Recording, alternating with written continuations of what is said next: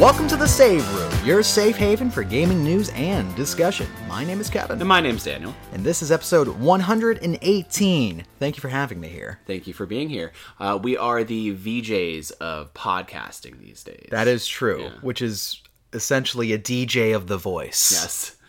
A VVJ. A VVJ. Minus the other V, which is video. So we're just VJs. Okay. We'll workshop that off air, I think. We had to get some of the pre-show goofs out of us. Gotta get the goof trip. Because this is going to be a no-goof episode. Yeah, maybe, not to surprise anybody, but a bit of a content warning. We are going to be talking about the Activision Blizzard lawsuit that came about and a lot of the allegations surrounding that, and I can understand if that is an understandably heavy subject matter to deal with, but yeah, just give you a warning. So we'll get the normal stuff out of the way, and then we'll tuck it away and embrace the pain, because it's been a bad week. But let me just say, it's always been bad. That's what we're learning. And you know who else knows that? Mike Morhaime, 28 years at Blizzard. Gotta tell you. Wow. Gotta tell you. Anyway, but hey, what's going on with you, dude? Wow. Hard transition, right? Yeah, talking about me. I never like being the center of attention as it is. Okay. As you've probably noticed in Talk the about past 11 years. Talk about someone else. So Matt Pinfield. Famous MTV VJ. Who's the gray hair guy with the black jacket? I don't remember. He was so cool, but he was like 40 in 91. It could have been Jesse Camp. Is it Jesse Camp? It could have been. Okay, because he looked like the oldest one. He was like the dad of the VJs. He was like their chaperone. When they went on their VJ field trips in the MTV bus. Yeah. And they went to go visit the Real World house. Right. Yeah. And he would be the one that would be like, hey, let's do like little head puzzles like while we're on the bus, okay? Just to keep you guys sharp. Let's play the movie game, guys. Yeah. No, I'm doing good. I had a pretty busy week of activities. Was pretty social this week. I knocked out, this is a separate thought, I knocked out my 5th of 5 dental appointments. Thank fucking God, I'm done with that whole situation. God was working on your mouth, huh? Yeah. And on the 6th and 7th day, he said, I am no longer in this guy's mouth. But I hadn't been to the dentist in probably 13 years. Probably since I was, like, still wearing my retainer. Because I had some pretty heavy orthodontic work growing up. Had braces, then a retainer after. And then when I moved out on my own, I didn't have what was called dental insurance. Oh. And something about the American health industry in terms of like medical and dental really scares me and many Americans because it's expensive. Oh, is it? Yeah, the thought of I'm going to go to the doctor and get myself checked out and then go bankrupt because it's so expensive and because insurance won't cover this or that, right? So a lot of it I was like, well, I don't know how I'm going to pay for a lot of this out of pocket. But luckily my dental insurance is pretty cheap and it covers a lot. I maxed it out pretty fast though because I had to get a lot of work done. I had to get a root canal. I had to get a crown for said canal. I had to get a filling, and I had to get a cleaning, which had to happen in 2 stages. It was a deep clean. They got in there with a rigging tool and a water pick. A rigging tool? Yeah. Like they're mining in there, Yeah, huh? yeah. It was a little fucking hook. I had a vacuum on it. It was crazy. Did you bleed a bunch? Oh, I was a bleeder, all right. Just bloody everywhere? Fuck yeah, I could still taste bloody the roar, huh? Yeah. Wow. Good one. Yeah, that's a joke. Gamer joke. But got it all done. Gamers. My mouth feels good. Otherwise, I haven't really been doing much gaming this week. I was supposed to stream, which we'll get into in the stream segment, but didn't do that. Literally just been like chilling, reading Guyo by Junji Ito, and watching a lot of Breaking Bad. So let me talk to you about this real quick. That's been my week. What's up? I'm kind of worried about you watching a lot of Breaking Bad. Why? You've been binging Breaking Bad, and this is probably, I would say, maybe the 14th or 15th time you've watched this series. And probably the 4th or 5th time, like all the way through. 14th, 15th. And you treat it like a comfort show, but I gotta tell you, I'm worried when people view upsetting content as their comfort thing to engage with, right? Like we're talking about a kid gets shot, the first couple the first couple episodes, somebody gets thrown into a bathtub and melted down with some Home Depot liquids and whatnot. Yeah, just a lot of bad stuff. And Heisenberg, like he's a villain. You're watching a villain, right? He's not a likable character. He's kind of a piece of shit. Yeah, doesn't treat Jesse good. What is it about this show that just grounds you? Well, let me ask you on a floaty cloud. Let me turn the table towards you. Sure. why is horror a comfort thing for you? Right. I think for me, like, you know, one of my comfort shows was The Office, and they took it off of Netflix because Put it on Peacock. Put it on Peacock, and I'm never gonna fucking fly with that bird. You don't like cock? Is that what it is? You're ashamed? I'm not ashamed of cock. They got a good deal. I think it's like X amount of dollars. But I just have so many streaming services as it is. Sure, like, yeah, I would like to see 30 Rock again one day, or Parks and Rec, but I'm not going to get a 16th streaming service. That's true. That's Fuck, fair. I got to cancel one right now. Which one do you want to cancel the most? I have a Showtime add-on. Ooh, you got to cancel that. I got to cancel because you're just doing the week. I was just doing the week. Ooh, they're they'll not get going to send me an email for it. How much is that normally? Probably like $8, a little $8 add-on. This shit adds up. I know, I'm pretty exactly. sure I'm spending like $138 a month on fucking subscriptions that I'm not aware of, right? If like all together, I don't know what's going on. Not to mention like other things like Patreon or whatever else that you might just like have auto renewing and rent or Twitch, you know. So why is it a comfort show? Well, I was rewatching the 4th season of Better Call Saul, just kind of like in hype preparation for whenever the 5th season comes out because they started production for it. And I was like, let me go back and watch Breaking Bad and see the overlap and like the kind of things that were seeded and followed up with in Better Call Saul. And God, there's such a circuitous nature with the writing and everything where like there's literally like the plot is as pure as the meth in that show. Like there's little room for plot holes. Like they cover every spot. They mention a character's name very briefly in like season 2 of Breaking Bad, and it's like a nothing thing that you forget about, and then that person's a character in Better Call Saul who's like a very, very villainous threat. So it's just like there's so much thought that like went into making these two entities like seamless, and like it's just cool to go back and see it all because like it's one of the best shows that was on TV. You know, most people say prequels are bad. Better Call Saul is top tier TV. Another main character that I don't really care for. Vince Gilligan has a way of writing these like leads that are just like, why? Why do you act like this? Yeah. But it makes for good drama, so. That's true. That's fair enough. That's how I've been. How have you been? Bad. Had a very bad fucking You did. week. Can't get into any of that, honestly. No. But it's been a very bad fucking week. You know who had a good week? Who had a good week? Jeff Bezos. He went to space. Oh, really? In his dick shuttle. Oh, my God. In his cowboy hat? Yeah. Oh, that's sweet. Did you hear that one person that was supposed to sit with him that spent $21 million or 23, somewhere between 21 and $28 million to be there, had just a scheduling conflict. And I'm just like, imagine having a $21 million scheduling conflict? Like, how are you going to be like, oh, shit, I'm sorry. This is priority. This is my favorite barber. I've been waiting 3 years to get a haircut from this barber. I can't go to space. I can't go up to space, Jeff. You get it, right? And he'll be like, no, I'm bald. I don't get it. Well, anyway, and then what was his first quote? Basically, when he came down, he's like, we need to move all industry to space and keep the world a beautiful gem. And it's just like, you want to pollute space? Yep. You went up there and you're like, look at all this real estate being unused. That is a true capitalist, sir. Yeah. That looks like somebody that can look at a forest and say, that could be a motherfucking mini mall. Like, oh, wow, those trees would look great in a parking lot. For my mini mall, named after me, there's gonna be a Brookstone. Wow. What is it? Blue Origin? And people were like, oh my God, man has returned to space. I'm just like, why can't these billionaires refund NASA? Right? What the fuck? Why does it have to be a privatized bullshit affair? Just so, what was his name? Richard Dawson? Dawson? Is that the Virgin guy? Mm-hmm. Just so people can like fucking kiss the stratosphere for like 3.5 seconds and then like, I'm gonna put astronaut on my gravestone.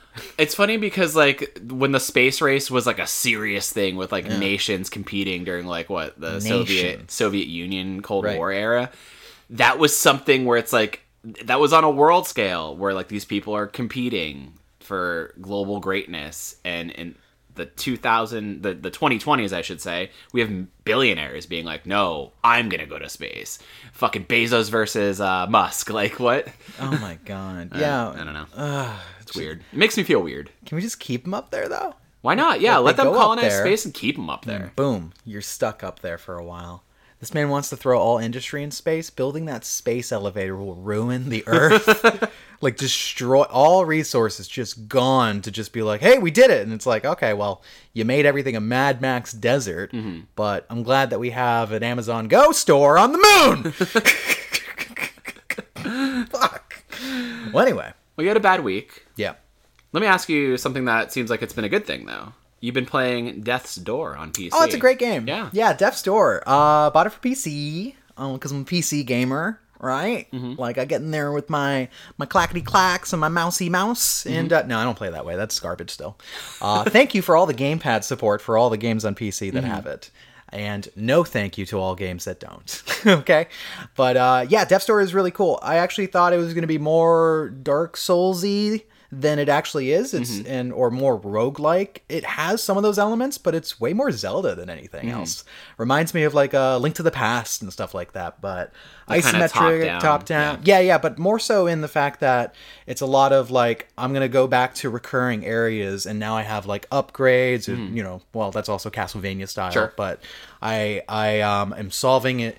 Basic like environmental puzzles and stuff, you know, that involve a lot of ceramic pots as well. Like there's a lot of Zelda-ness to it. Cool. But you play as this little crow who's a reaper, and he basically has to go after souls that are at their prime time, man. And usually those souls are tethered to gigantic bosses. But cool.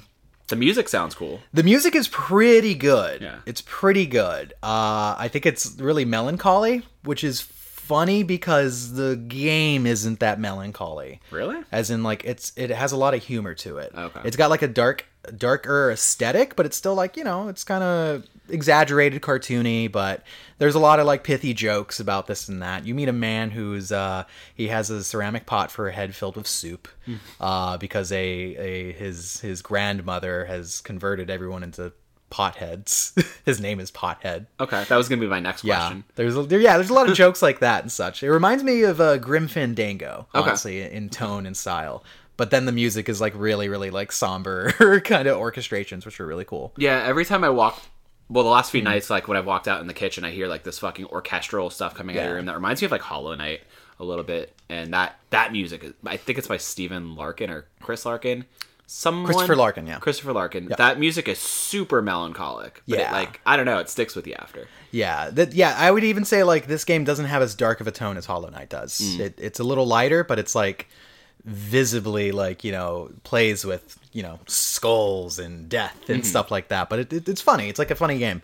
But plays really well. Action's really good. It's challenging.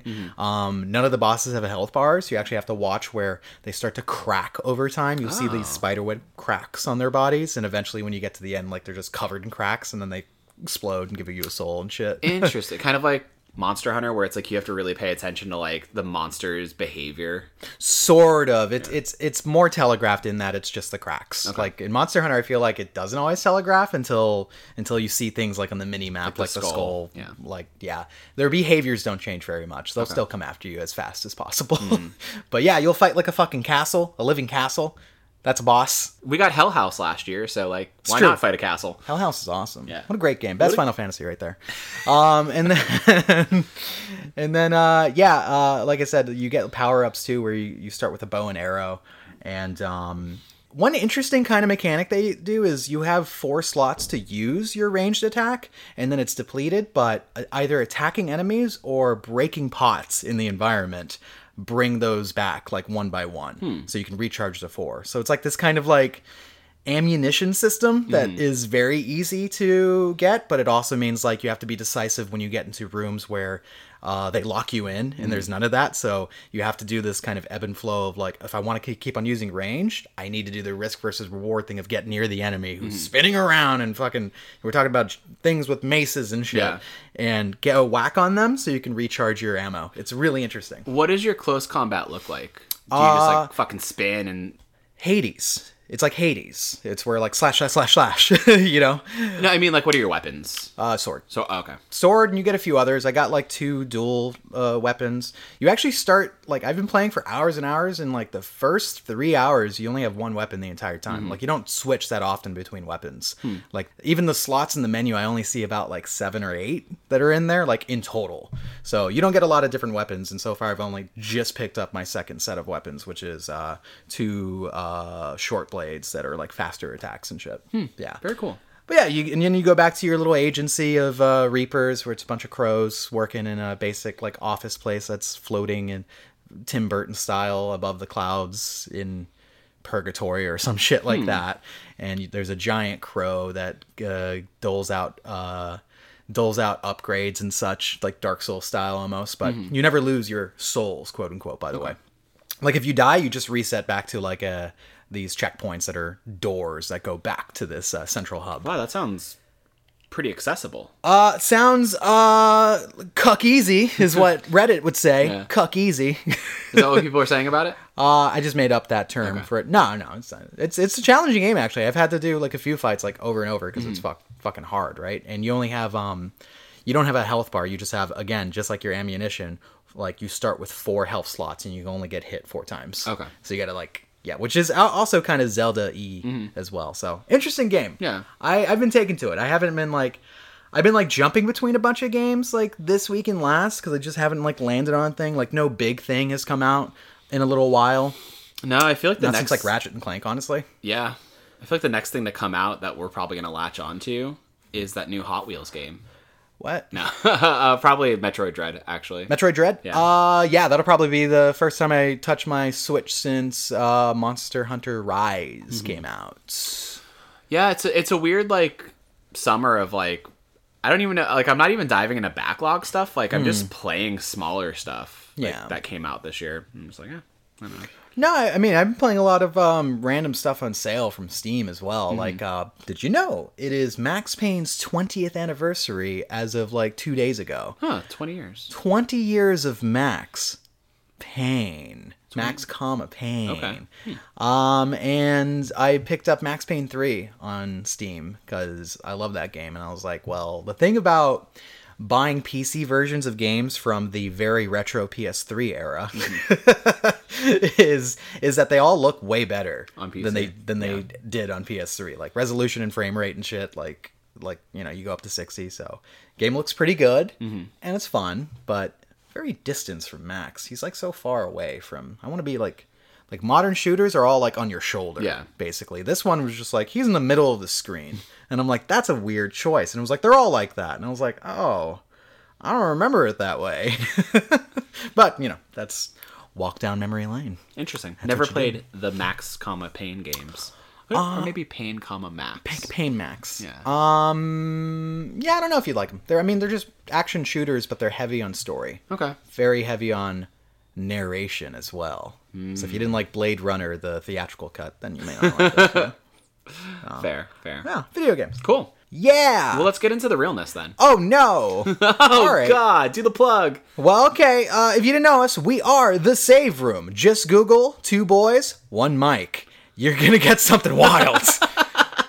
And then Google The Save Room, you'll find us. Yeah. You can find us on SoundCloud.com/The Save Room Show or Spotify, iTunes, Google Play, Stitcher still, maybe? Sure. Yep. Nope. Stitcher. Up in the air. Still Up in the air. No, and still we don't even know. And RSS feeds across the universe. Now, if you wanted to see us stream, where can they find you, Daniel? Over at twitch.tv/Dungeons and Daniels. I took the week off this week because I wanted to do errands and chill and do me, really. And next week, myself and Nicholas of Make Monsters will be returning for the 3rd part of our marriage finale for It Takes Two. The marriage finale. Yeah, so check that out. It's been a blast. Yeah. Having a lot of fun with that game. Can't wait to see how it ends. And yeah, it's been a good time. But that's so far away. I heard the internet rumble last night with the quake and fear of Fry Doom, which you do over at twitch.tv/TheRedHerb. It's true. Where you're playing through every single Doom game ever. Nope, not doing that. Oh, wait. What are you doing? Nope, not going to do that because we ignore everything up until 2016. 2016. True. Yeah, we don't do retro stuff on this fucking stream, dude. No, I'm doing 2016, and then I'm gonna do Doom Eternal next week. I just finished Doom 2016 last night, so it took 3 sessions. I'm gonna do these shorter kind of stream campaigns, right? Like choose maybe like a duo of games or a similar themed game or something, and just like do that because I don't want to do another series for a little while. Like Yakuza. I would die. That's untenable. And I've streamed a lot of Yakuza in my day, and that's how I know saying, hey, I'm going to do every Yakuza is a year. That's a year of streaming, especially if you only do it on Fridays. I saw somebody else do that. Rising star of a streamer, Wisa Lawlin. Okay. Streamed through all of Yakuza. It took her a year. And I'm just Took her a year? I think that's kind of like the average for people where, especially if they have other stuff they're trying to stream in between, or they only lock it into like how you were doing like Fridays. Yeah. It takes a while. So. It takes a long time because it's like 40 to 80 hours on each of those games. And that's just the like business management. It's just a bit. Fuck that business management. I'm still on like that fucking mini game, and I did it all. I got the trophy for it too. Wow. Piece of shit. I have fucking flashbacks to that fucking business management shit. But fucking 8 hours of that. Yakuza shit. Like a Dragon? Yeah, That one was fun. great game. Yeah. Great game. Great game.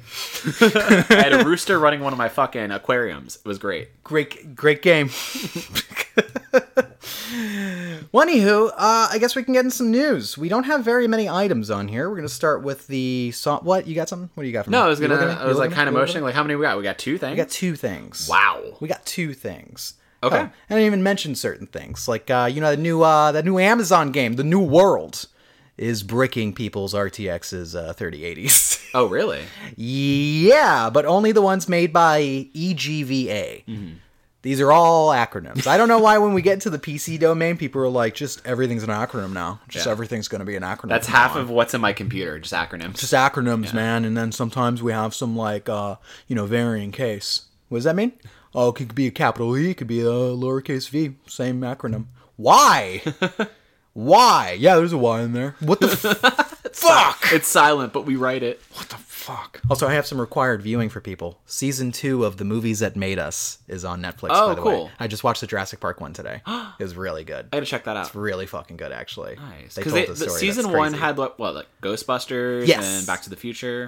Season 2 has Back to the Future, apparently. okay. Or maybe, no, maybe you're right. Yeah, maybe you're right. I think season 1 had Back to the Future, and that was Cool. rad. But the Jurassic Park one was great. I will check that out Did tonight. you know that Sam Neill's from New Zealand? Is he really? Yeah. Fun story about that is that Steven Spielberg wanted an American accent for Alan Grant.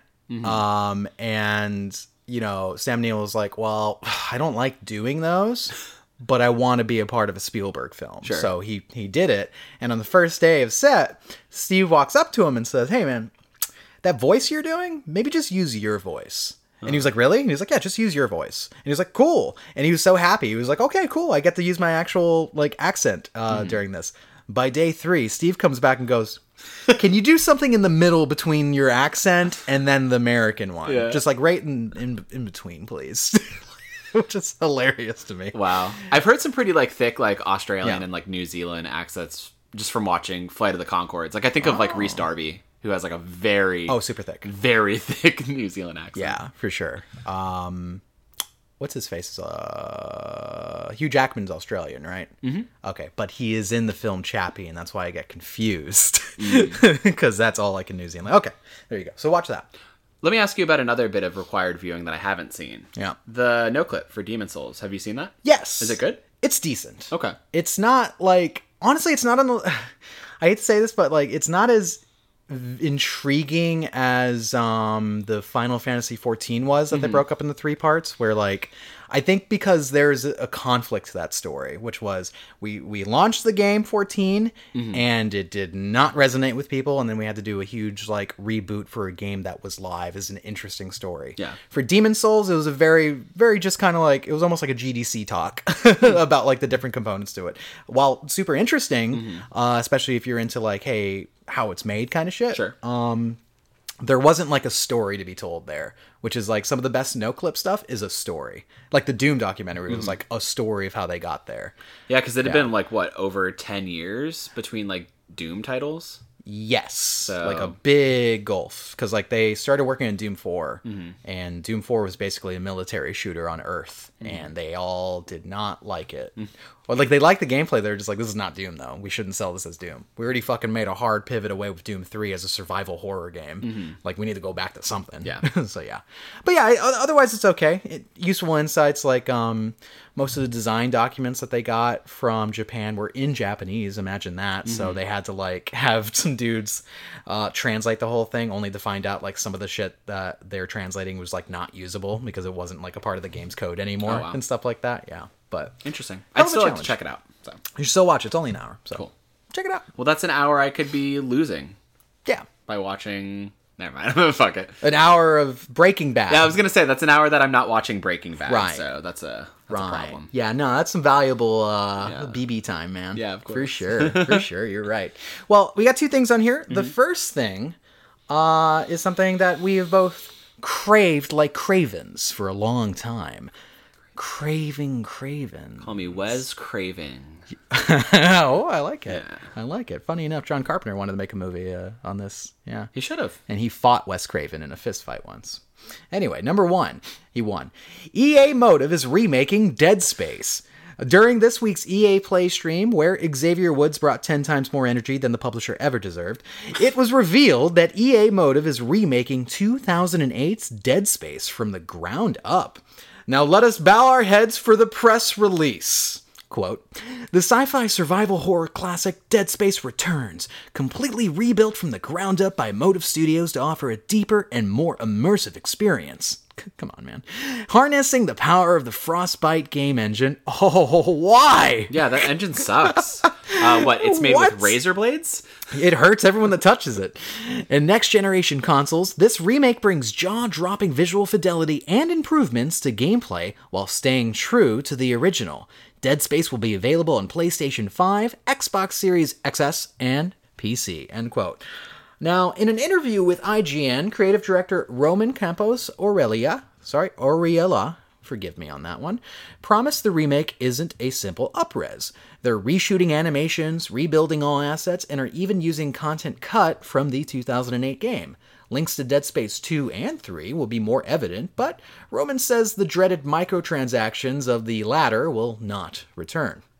The original game's creator, Glenn Schofield, seems to have given the project his blessing. On Twitter, he said, quote, directing the original Dead Space was one of the highlights of my career. Excited to see what the EA Motive Studio team does with it, end quote. Such enthusiasm. Schofield now, the weird thing about that, here's what bothered me. If you actually go to his Twitter, for some reason, his quote was in quotations. Like, he tweeted it, but it was in quotes as if he, like, said it in his bathroom. And he was just, like, being journalistically honest about the fact that it was something he didn't manufacture for that tweet. Like, it's weird. It bothered me. Who quotes themselves? Do you tweet and put your shit in quotes? Sometimes, when I know it's going to make history. So, what is your level of excitement? I mean, we've talked about this, I feel like literally 2 episodes ago. Yeah, exactly 2 episodes ago. Yeah, that we knew this was coming, basically, because Jeff Grubb was out there just fucking leaky, you know what I'm saying? I mean, I thought the rumors around it were kind of something else, where they're like, oh, it's going to be like a reboot remake. This really just kind of sounds like a ground up remake. Sounds like a remake. Yeah. More remake than anything. But the adding cut content thing is actually a play from Capcom. Yeah, that's what they did with RE2. The famous Mr. X hat is from the original concept art for the game that they didn't use for the game. So what's my take? Maybe we'll get like a hat on some of these necromorphs. Yeah. Oh, that'd be so good. That reminds me of hat mode. Resident Evil 7, the Jack Baker birthday DLC, where you have like fucking molded wearing birthday hats. Yeah, all that DLC's legendary, dog. That's so all good. That shit's so good. So EA Motive. EA Motive. They did Star Wars Squadrons and Battlefront. They did Battlefront 2's single player campaign specifically, and that's really it. Yeah. So, a studio that's been around since, 2005, 2006, founded by Jade Raymond, which is awesome. Yeah. Where did you want a remake? Yeah, I think I did. Yeah. Well, I mean, my simple hope, because I'm a simple man, right? Yeah. Simple kind of Dan, is that I wanted just the trilogy. I wanted a HD remaster trilogy. That was it. It would have been perfect like last gen to the PS4. Now, having seen what Capcom's done with, Resident Evil 2 Remake and Resident Evil 3 Remake, I think a lot of studios and people in the industry are going to look to that as kind of like, you know, the new North Star for remakes, right? Like, how do we modernize it? How do we kind of recontextualize it? How do we add new content? I think it's a great model to chase after, as long as you're doing it with some integrity to the original, right? EA Motive not having worked on the original game, but still being in-house of EA, like, you know, you're going to have people on board who are, I think their hearts are in the right place with it. That obviously this is a team that wanted to do this. This is, I want to think it's a passion project. I don't want to think it's just EA chasing the buck of a franchise that didn't sell well in their eyes. Well, keep in mind, all endeavors. Sure, it's all... or a publisher chasing the buck. Yeah, you're doing this because you want to make money off of it. And again, because of the remake things that Capcom have been doing, and because horror is a very big thing now in the gaming space, it almost seemed right to chase that spark. But I have hopes for it. I don't have like crazy high hopes for it because I think the original is just so good, you know? Same with Dead Space 2 and Dead Space 3. Like, you know, even if this was just kind of like a lukewarm remake, I would still be like, okay, well, you know, we got this modern take. We still have the original. It's cool. I want to see, like we talked about 2 weeks ago, I want to see them add modern mechanics. I want to see them kind of meld stuff across all 3 games into this one. Which sounds like they're doing. Yeah, exactly. And I want to see them maybe give Isaac Clarke a thicker ass, because he had the flattest ass in those engineer pants. It looked like a pretty slim donk from the reveal trailer too, man. Like, because it showed him from his back, and I was like, well, it's not much to see here. Yeah. So the you thing think he'll talk? They might do it. I think they need to make him talk in this one, because that was the thing. Like, Dead Space 1 didn't talk. Nicole, your girlfriend, talked at you a bunch. Yeah. Same with a lot of the other characters, and it was a lot of Isaac going, ugh. You know, being exasperated. But then Dead Space 2, or coming, right? Yeah. Dead Space 2 was like, here's a lot of dialogue. And I liked his characterization in that a lot. I think they could retool that and kind of come up with a new narrative character arc for him. Still keep, obviously, the fact that he's an engineer and he's going out there, you know, from this distress call and to find his girlfriend and everything, because that's like the important original beats. But I think there's some core stuff you should keep from the original game. Yeah. Dead Space has one of the cleanest HUDs in the entirety of gaming because it is so minimal. Yep. Right? Think about like how the health bar is basically like built into the suit, right? On the back, on the spine, where it's like you have like however many like spine notches to indicate like full health or whatever else. Super clean. And even with ammo, right? Like when you pull up your fucking gun to use it, it's all right there. It's all like kind of like, how should I say, like holographic in positions on the weapon. And keep that, because that cleanness was like kind of what gave it its like visual flair. And then in terms of its scares, necromorphs are fucking scary. They're fucking erratic and crazy. But I think they need to lean less on the scripted horror a bit, because that game is super fucking scripted. Yes, it is. Yeah. Yeah, like you know exactly when something's going to pop out of event. That kind of thing, yeah.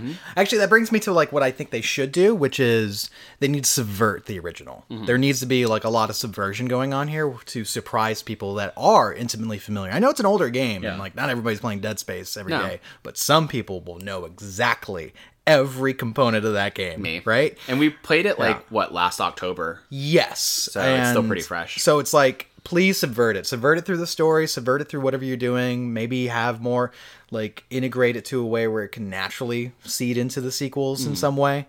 Which I hope if this is a success and we get to like Dead Space 2, which that's a lot of writing on that, because I still to this day say Dead Space 2 is the best of them. Yeah. Right? Oh, I don't think that's a controversial opinion. Some people fight real hard for the original being the best, and I'm just like, Dead Space 2 just fucking is a masterclass. I'm sorry, y'all. I'm sorry. It had better boss fights. It had better scenarios. All right. And that's kind of what I'm talking about, right? It had a nemesis enemy. I don't want one-for-one fights in Dead Space 1 with how they were in 1. I'm like, no, that's the shit that you need to improve to make it kind of like feel modern and surprising. You know? Make that shit work a little bit more. Keep it third person, obviously, because that's how it needs to work. Just make it a little bit like quicker, I think, and snappier. Yeah. I forget if the first game had a quick turn. I think it did. I think it did. Yeah. Keep that, obviously.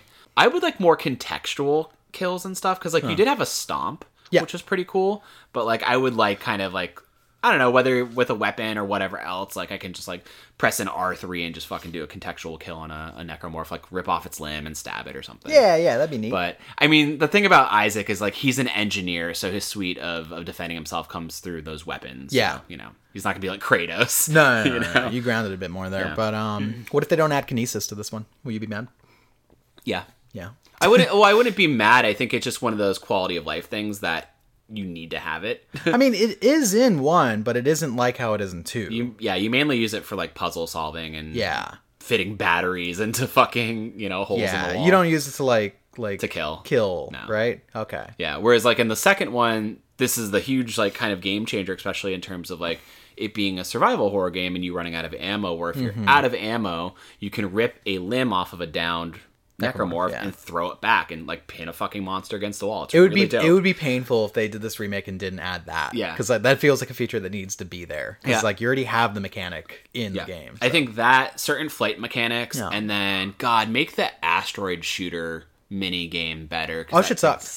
That shit sucked. Yeah, yeah, and also like the space stuff needs to be a little cleaner. I think make it feel like 0G instead of it just being like very static. Like I know I'm navigating a fucking 3D video game space that has magnets to it. Well, that's why I liked Dead Space 3 a lot, because like the kind of 0G flight navigation was a bit more like you were in control of it. It wasn't just like aim your fucking reticle at like maybe a spot you can land on and he'll launch himself.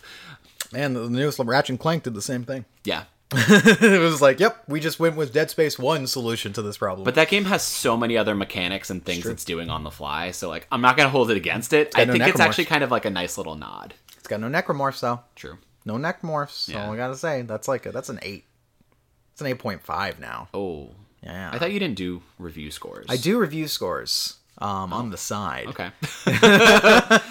But yeah, no, I'm super stoked for this. I think this is going to be... fuck. It's tough, right? Because I thought in its day, Dead Space like was really out there as like a known horror franchise, and looking back, it's like, no, it sold really soft. It wasn't really well known, and it definitely wasn't doing the numbers that EA wanted it to do. So they're in like, down the road, they shuttered Visceral for reasons X, Y, and Z. I know you had read the story about it in Press Reset, the Jason Schreier book, right? Right. So there's a lot going on there. Yeah, there's a lot of just weird shit going on there, and I think Visceral went through like a weird identity thing for a while too, especially when they started working on Battlefield Hardline, where it didn't seem like the full studio was on board with the idea, but there's like a creative director that was like, we're gonna make fucking Hardline forever. Yeah. Basically, it was like, well, they won't let you make Dead Space, like, so, but yeah, tough shit right there, because I feel like Part 3 also had a lot of intervention from EA, where they're like, well, here's our notes for how you make this a blockbuster, and it was a lot of just like kind of adopting what was popular at the time instead of really recognizing like what worked for Dead Space and expanding on that. It's funny, you look at the cover of Dead Space 1 and it's just this floating severed hand in space, right? And Dead Space 2 had like a kind of cool cover, but it was leaning into that modern era of like Call of Duty shooter a little bit. Right. And then Dead Space 3's cover looks like it's a Call of Duty game. Yes, it does. Like it could be Modern Warfare for all I know. Yeah, it's weird. Yeah, the tone is weird. But co-op was interesting, but yeah, otherwise, like, no, that one didn't work. Why are you fighting humans in that game? It's a lot of humans. But you go to like interesting planets, and I think the third act is really crazy cool, where you're fighting like ancient aliens that look like xenomorphs from like Ridley Scott's Alien. So really dope. But yeah, this is I think a big proving moment for EA Motive. I would hate to see them suffer the same fate as Visceral, or just get relegated to being back to like being a support studio. Yeah. They do clean work. I liked Battlefield and Squadrons. I hear it's all right. I hear it's all right. Yeah, I played a little bit. It was fine. I don't know. It didn't give me that same Rogue Squadron feel. I don't think anything will. I think that's something different in my memory than what actually is there. And going back would only ruin it. You know what I'm saying? That's retro gaming, man. They're making a movie about Rogue Squadron. Really? Yeah. Actually, I'm not surprised, because like at this point, Disney's doing every sort of IP thought they can with a franchise. Oh, exactly. Yeah. There's no no's there anymore, right? Yeah. Unless you have some alt-right fucking Instagram posts. True. Then it's no. Sorry, Gina. It's weird. Like, I don't really love what they're doing with the Star Wars run of shit, but like Marvel, I'm just like, yeah, keep doing this everything content you're doing, because like they're on a fucking roll right now. I know. Loki was so good. Loki was amazing, dude. I want more Loki. That was good shit. Yeah. That was good shit. Well, you want to get in some bad shit? Sure. Lay it on me.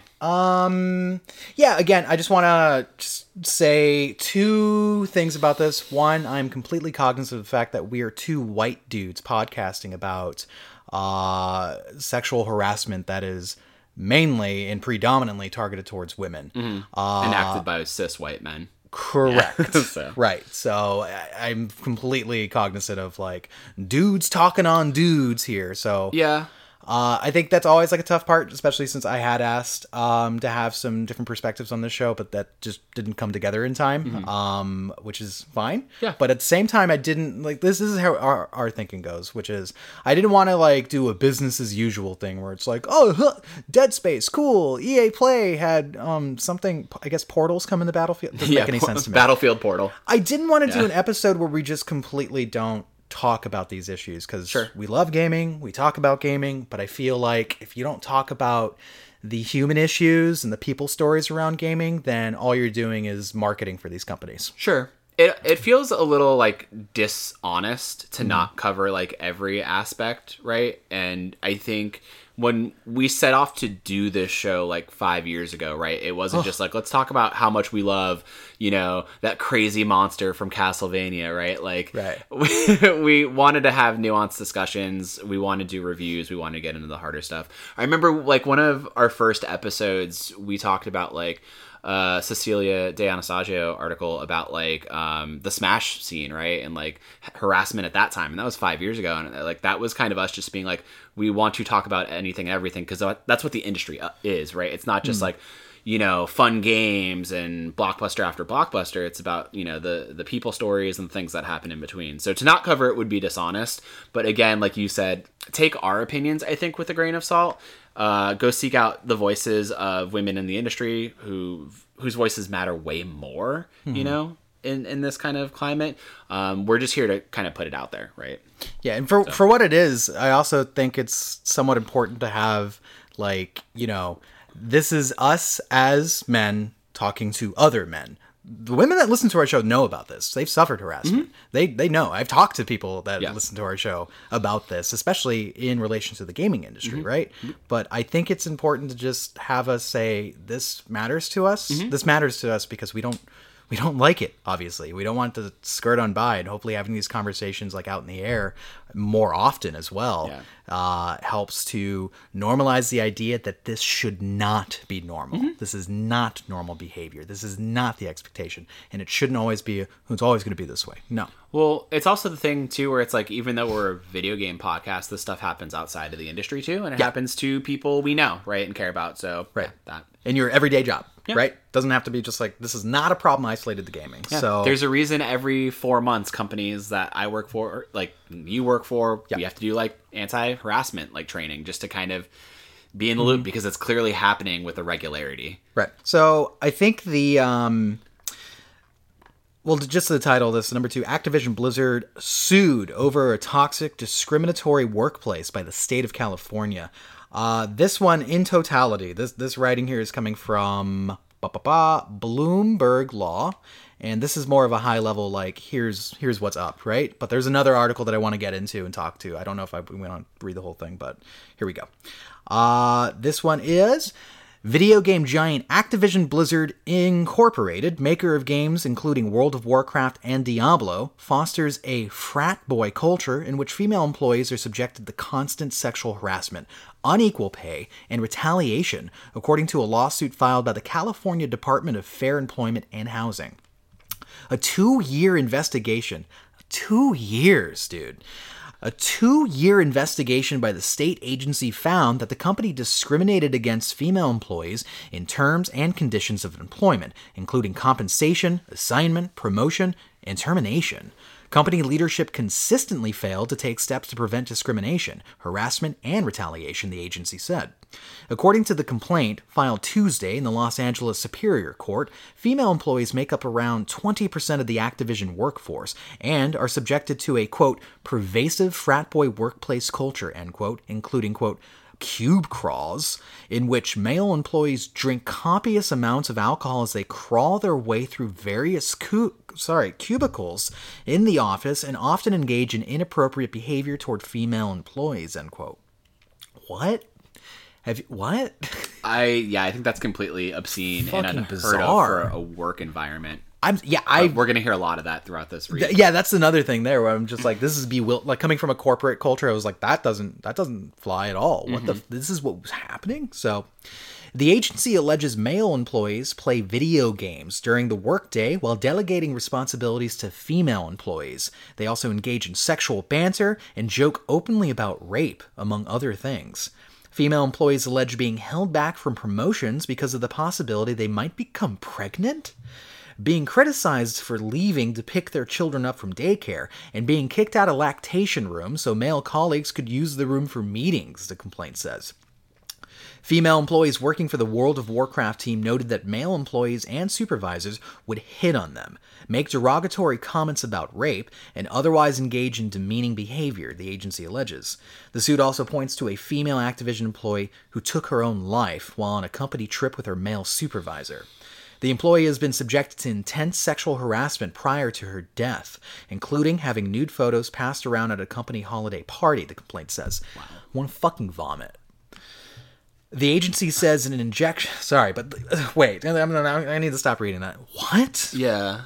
Like, this is, like, bizarre and cruel and... I want to say unusual, but it's like that...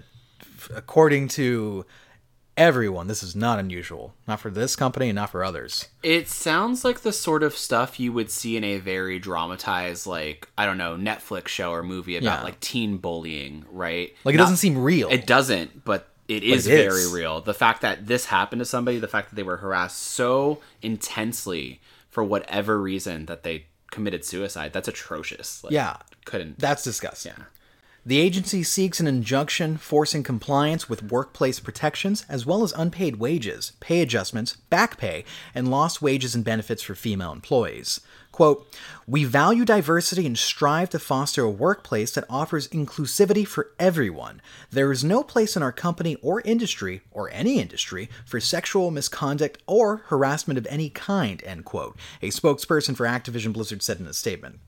They continued, quote, "We take every allegation seriously and investigate all claims. In cases related to misconduct, action was taken to address the issue," end quote. And then, oh God, here's another quote. "The DFEH includes distorted and in many cases false descriptions of Blizzard's past. We have been extremely cooperative with the DFEH throughout their investigation, including providing them with extensive data and ample documentation, but they refuse to inform us what issues they perceived," end quote, the statement continued. "The picture the DFEH paints is not the Blizzard workplace of today," the company said. Now, yeah, there's some other bits on here, but I think that's just, these are more the... And then just to kind of tags. Put it out there, DFEH stands for Department of Fair Employment and Housing. And that's the full, I guess, name of the case, the civil court case. Yeah, that was the start of it, yeah. California Department of Fair Employment and Housing, yeah. That is horrible, is the only real word for it. Like, horrible. Mm-hmm. And to have that statement at the end is especially bad taste, right? Because, like, it's obviously one of those, hey, we need to cover our ass kind of thing, and be like, no, that's not happening, right? But what the fuck? After a 2-year investigation, you're going to say that? It's like indirectly, but very directly diminishing against the people that have suffered at this company. To be like, no, that was just the past. What? Mm-hmm. What? We dealt with it. Did you? Did you deal with it? How do we know that you dealt with it? You're just saying things, aren't you? Yeah, it feels like a very, like, retaliatory, like, nah kind of thing. And it's just like, no, dude, no. I'm not surprised that that's the sort of answer they put out there for a company that perpetuated frat boy culture. Well, that's the other thing there that I wanted to bring up. A lot of people were saying online, too, especially female voices saying, please don't call it things like boys will be boys or frat boy culture, because paint it what it is. This is sexual harassment and violence. Yeah, of course. And when we say like frat boy, you almost have this thought in your head where we're going like, oh, it's just somebody that didn't grow out of bad behavior. No, these are very deliberate actions being taken by men. Even when you say frat boy culture, that's still including abuse and stuff, because you look at like how frat boy culture is studied in sociology and psychology and in colleges, right? They talk about the abuse that is hazing. They talk about, activities like this and the negative impacts it has on people. So even saying frat boy culture, it's not just saying, oh, boys will be boys. It's really just talking about the cycle of these institutions that perpetuate abuse and certain types of behavior towards types of people, i.e. women, right? So yeah, that's not me saying boys will be boys. And I think that's a very scapegoat response anyway. Like, no. Well, that's my thing. Yeah. We shouldn't be calling sexual misconduct frat boy stuff. Like, because there's that connotation of also, like, somebody's not going to give me that response that you just gave me. No, no, not at all. Like, oh, this is about institutional, like, abuse. Like, no. They'll be like, it's just boys being boys. Yeah. Right? Like, that's what it is. Fair. That needs to be, like, destroyed. I will give you that. And I think, yes, this is a very bad response. This is a very manufactured, short response. But it's also, like, one of those things where this is an ongoing investigation, too. And they're probably just saying as little as they can at this point. Oh, they're reacting like a business would, Yeah. a unfeeling business, which is particularly funny for Blizzard, right? Maybe not to speak to Activision Blizzard as itself, but Blizzard is always trying to be your friend, right? Be the we're just one of you kind of studios, and then it's like when their back is against the wall, we're a business. Like, it's so funny to me, right? It's the kind of fucked up thing too, where I feel like if their back wasn't up against the wall here and it didn't affect their bottom dollar as a business, they wouldn't say anything about it at all. You know, they weren't being dragged by the court system. You know, right? They would probably just keep on keeping on, right? Yeah, it seems like Blizzard has a quite a history of bad responses to stuff. Remember the Blitzchung, Free Hong Kong kind of things that occurred around that, right? Jesus. Fucking J. Allen Brack, all teary-eyed. Sorry that we disappointed you. We're still doing what we're doing, though. And these are, like, insane extremes, too, but there's a commonality where it is marginalized people, you know, not being treated fairly for one reason or another, mainly to protect the business interests. And it also goes against their mantra of every voice matters, right? Doesn't seem like it in a lot of these cases. Now, there's I wanted to call out this article in particular from The Verge because I think it paints also a more specific kind of picture for this. This one is written by Kim Lyons on The Verge. It is Blizzard exec calls sexual harassment allegations extremely troubling. Okay. And this involves Brack himself. Now, the president of Blizzard Entertainment sent an email to staff calling allegations of sexual harassment at the company extremely troubling.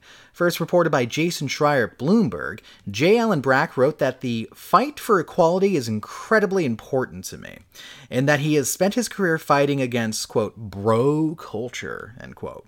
The California Department of Fair Employment and Housing filed suit against Blizzard and owner Activision Blizzard on Tuesday, alleging a culture of, quote, constant sexual harassment, end quote, existed at the company. The complaint describes a frat boy culture that included male employees drinking and sexually harassing female employees without repercussions. Brack is named in the complaint as being one of the people at the company who was allegedly aware and enabling this behavior. And then the article actually shows a tweet from Schreier of the internal email. I'm actually not that interested in reading Brack's opinion right now, but there's some pull quotes on this anyway. So according to the DFEH complaint, quote, male employees would play video games during work, engage in banter about their sexual encounters, talk openly about female bodies, and make numerous jokes about rape. Yeah.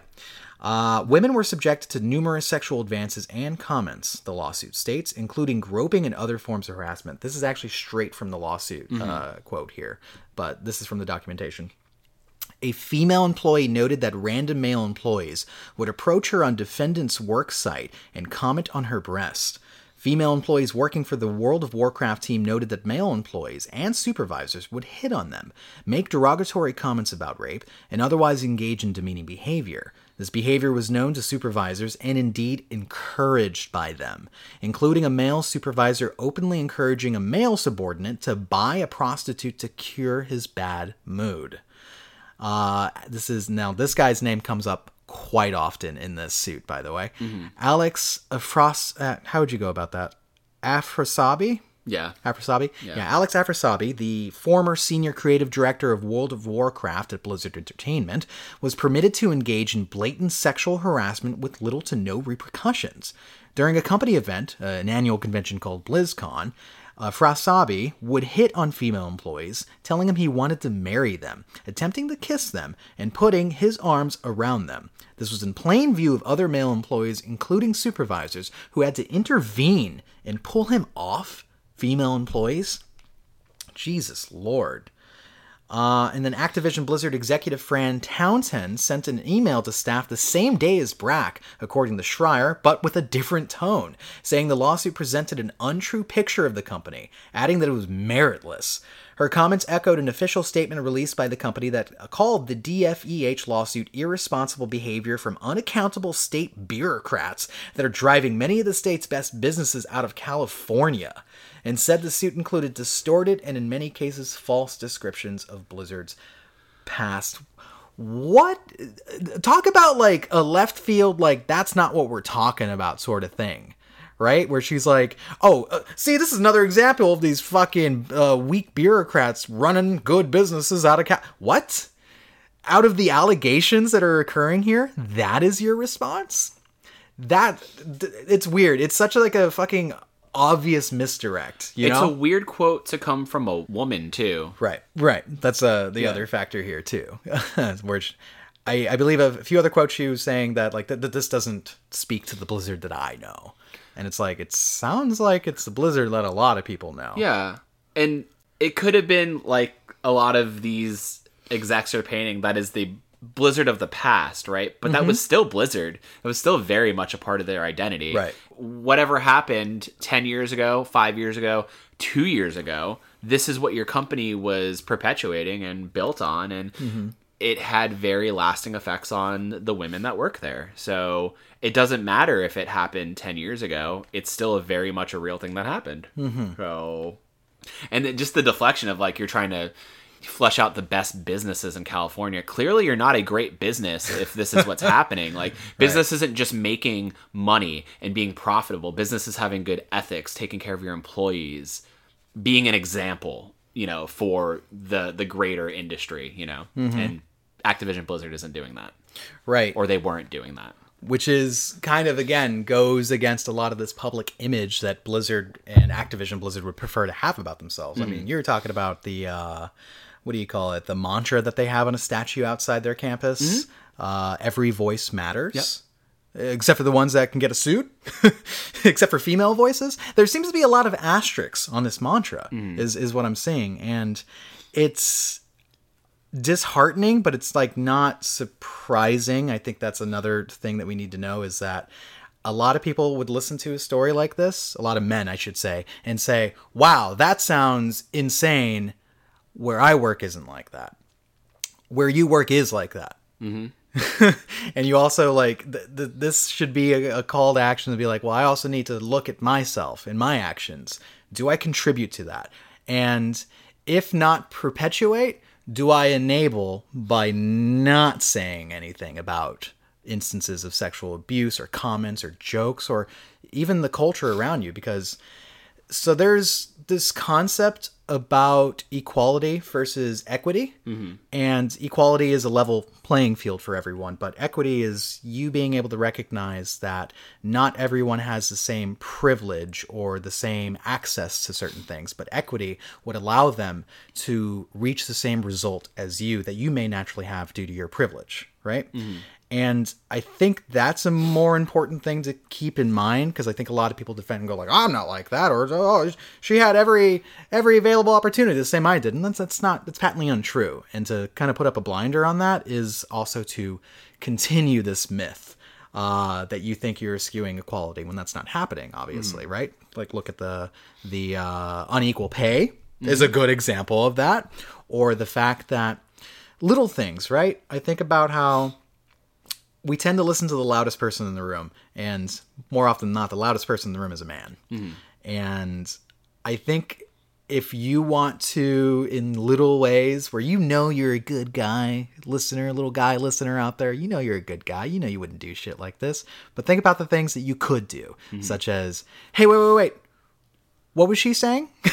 Yeah. You know, just like uplift those voices or understand and be like, hey, how can I help is a great question to ask somebody that's obviously either going through something or not being heard the way that they should. And I'm talking about your female coworkers or your friends or anyone in your life, right? And I think we need to think more about this because obviously this culture has cemented itself. This quote unquote bro culture has cemented itself not just across gaming, but most office places, workplaces, everywhere. Your day-to-day life, dinner with your family. It's all here. It's all there. It's very misogynistic. It's not level, right? There's no equity. And we need to push back against it or else, and definitely not be shocked when we hear these things. Understand it's happening everywhere. Yeah, on a basic level, like the equity of it all, right? I was taking a sociology class back in like 2008, and they talk about like, you know, women in the workplace versus men in the workplace, right? They talk about how men could really just accomplish anything, do anything, because that's how it's always been, right? And women have always had this kind of upward climb for things. But even with that, you know, they'll never make as much as their male counterparts. They have what's considered a glass ceiling, so like they will never rise as high as their male counterparts because a lot of these institutions serve in an inadvertent way, in some ways very intentionally, to keep men at the top, right? That's not great. And I know living in a patriarchal society, right, a lot of this stuff serves to benefit men, but at this point, like, you know, women are our counterparts. In a lot of senses, they make the world a better place, better than I've seen men make the world a better place in the past few years. So, yeah, it's definitely everywhere. I couldn't imagine this happening everywhere, and the fact that it's happening at all is disgusting. The fact that somebody could show up for a work day and have to wonder if their coworker is going to talk about their body, right? Right. Or make rape jokes around them. It's just like, that's not something they should need to worry about ever, right? Especially when they're coming to work to do a job, right? To work on a video game that they care about, right? To be in an industry that they have fought so hard to be in. And the continuous problem here, outside of, you know, just the flatline across the industries of it's harder for women, is that gaming is not a very welcoming space for women or biracial people of color, right? Marginalized groups. It's not a safe place. It's not a welcoming place. And we've seen it in Twitter comment sections when a woman tweets her opinion, right? We saw it last week when we were talking about Natalie Flores, right? And her opinions on playing games easy, right? I saw it recently with a girlfriend reviews thing where they had put up something about The Last of Us and people are coming at Shelby, right? For being just a mouthpiece or, you know, not even really being as hardworking as her male counterpart, right? Her partner. And it's just like, you see these little pockets of it where it's like there are men continually on the offensive harassing women, not letting them just exist in the space because they want to push them out of it. And it's not fair and it's not right. And what's happening here is on a whole nother deplorable level, you know? But is also born of it, right? Yeah, of course. It started somewhere. That kind of like this male identity that needs to be in control and the only voice that has a platform for some reason, and everything else is an accessory. And when I say everything else, I mean everyone else. People are an accessory if they don't fit this narrative that is consistently white and always male, right? It's rough, and like and this is what happens. It's like, you ever wonder about like what happens when these people do get these magical dream jobs? They create a fucking toxic culture and perpetuate it. And of course, amongst this conversation, you've seen it too. The 2010 BlizzCon footage of a female fan asking like, "Hey, out of your design," asking executives, by the way, on a panel, including Jab himself, by the way. And I think Mike Morhaime was on there too. Well, we have a little quote from Morhaime in a second. Sure. But he can wait. So she had asked, essentially, and I'm paraphrasing, that why can't you have designs for characters that don't look like they've just walked out of a Victoria's Secret catalog? And their very condescending response was, "What catalog do you want them to walk out of?" And it was this moment where part of the audience was like on board, like, "Oh, yay," with what she asked. And then more of the audience was boo. Yeah. Straight up booed this person. And then had this senior leadership at this company, the men responsible for defining the identity of this company, were just laughing it off dismissively. Right? And then, of course, one of them was kind of like, oh, we get you, we hear you. These things are, important and blah, blah, blah, blah. And just that was but we'll find another catalog to pull inspiration from. Right. And it was like, yo, it's been there all along, right? So when I hear, like, Fran saying, that's not the Blizzard I know, it's like, well, that's a part of your Blizzard, man. That identity didn't walk out the door. It seemed to have always kind of existed there and continued to solidify over time. The video was hard to watch because it's very much like you can see this woman just become demoralized in the matter of seconds, right? You have the women at the start kind of like cheering her on, and then the boos are all male boos, by the way. So it's like, and then to be just kind of jeered at by who she maybe considered people she looked up to or idols, right? Because like obviously she liked World of Warcraft. But do you remember her reaction though? She started nervously laughing. Yeah, and that's something that apparently confuses men. And did not confuse. I saw all the comments, right? Every woman that was replying going like, I know that face. I've made that face. Because if you are to do anything but just laugh it off as if, oh, good joke, dude, aggression is soon to follow. That is the immediate response. That's probably a lot of responses that these women who are coming forward in these allegations have probably had in response to things where it's like, oh, yeah, somebody told me a rape joke and I can only but laugh it off and walk out of the room. Couldn't defend myself. Right. Couldn't even bring it to HR because, well, we've seen what happens in those cases where people bring things to HR. They get dismissed or they get let go or they get put on another team because it's sad to say, but a lot of times HR really just exists to protect the company, not the people within Typically. it. So, yeah, I feel like a lot of what happened publicly there was happening privately for the tens of these years that were going on. And it's rough too because like World of Warcraft was their tentpole title, their moneymaker for such a long time in like the early 2000s to like mid 2000s there. And that still is to an extent. Yeah, it still is. But like, I mean, you have other things that are kind of coming up now, like even like when Diablo 3 kicked back in and then Overwatch, obviously. But just the notion that was like one of the biggest games in a multiplayer space played by millions of people, and these are what some of the most influential people in that market space are saying and doing. Not good. Nope. Not good. It seems like this culture very typically starts from the top. Right? Like it's not just like, there's some programmers that are going rogue here. Like no, starts from the top. This was enabled. This is what is being said. This was enabled and known about. And known about doing nothing is awful. Know about and enabling it is evil. Very simply. So now, talking about evil, Mike Morhaime was the co-founder and big boss at Blizzard for 28 years. 28. He left in 2018, however, to pursue his own shit. A lot of people just kind of assumed at the time it was like, well, with the Activision merger, maybe he didn't feel like it was the same old Blizzard, Or maybe people told him to stop slapping people's ass. I don't know. Who knows why he left, right? Makes me wonder now, like looking at Jeff Kaplan having left, like was this part of why? Like maybe he just didn't agree with the underlying culture or what was going on. Or did he perpetuate it? Who knows? Yeah. So like we have to ask these questions, right? We do. But here's a quote that Mike had in response to the lawsuit. Kind of a large quote. Maybe we'll skim through some of it because blah, blah, blah, blah, right? He says, quote, I have read the full complaint against Activision Blizzard and many of the other stories. It is all very disturbing and difficult to read. I am ashamed. It feels like everything I thought I stood for has been washed away. What's worse, but even more important, real people have been harmed, and some women had terrible experiences. That's an understatement, Mike. I was at Blizzard for 28 years. During that time, I tried very hard to create an environment that was safe and welcoming for people of all genders and backgrounds. Failed. I knew that it was not perfect, but clearly we were far from that goal. The fact that so many women were mistreated and were not supported means we let them down. In addition, we did not succeed in making it feel safe for people to tell their truth. It is no consolation that other companies have faced similar challenges. I wanted us to be different. Better. Harassment and discrimination exist.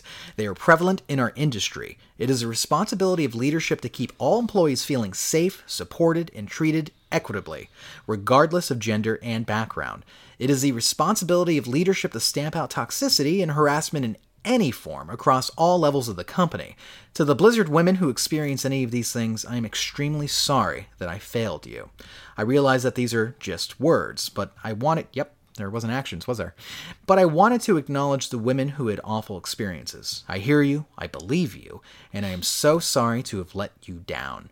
I want to hear your stories, if you are willing to share them. As a leader in our industry, I can and will use my influence to help drive positive change and to combat misogyny, discrimination, and harassment wherever I can. I believe we can do better. And I believe the gaming industry can be a place where women and minorities are welcomed, included, supported, recognized, rewarded, and ultimately unimpeded from the opportunity to make the types of contributions that all of us join this industry to make.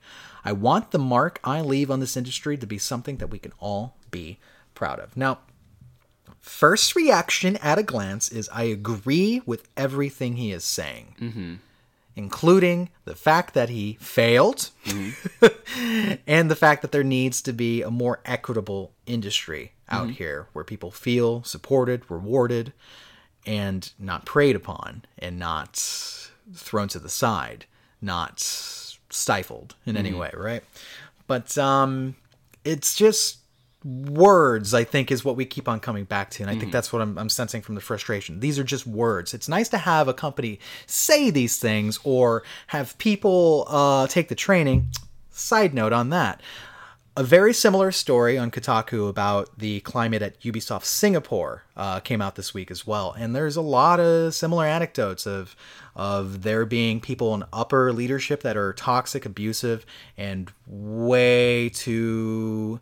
Well, let's just say it. They're sexual harassers. Let's just call it out. Not way too or anything. You're sexually harassing people is what's going on there. Same stories. And one of the things that stuck out to me was they were like, yeah, this... just saying it's there and saying we want to do better is not enough, because the same people that were causing problems for me, that were harassing me, they walk out of those anti-discrimination trainings laughing, going like, if I hug you, that's sexual harassment. Yes. If I don't want it, yes. And it makes me think about like how there needs to be stricter action against these type of things. And I feel like maybe this, stop me if this doesn't quite make sense. I feel like the more you escalate in your role and promote, those consequences should be stricter. Sure. Because you have more power to assert over that company.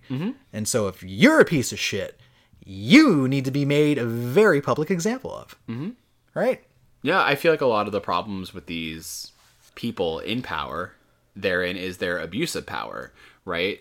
If they are in a position of influence, they should be using it in a way to help elevate those around them, right? Elevate the brand, help people, you know, in their roles, make the company gel, make the company hit its core principles and, you know, mission statements, right?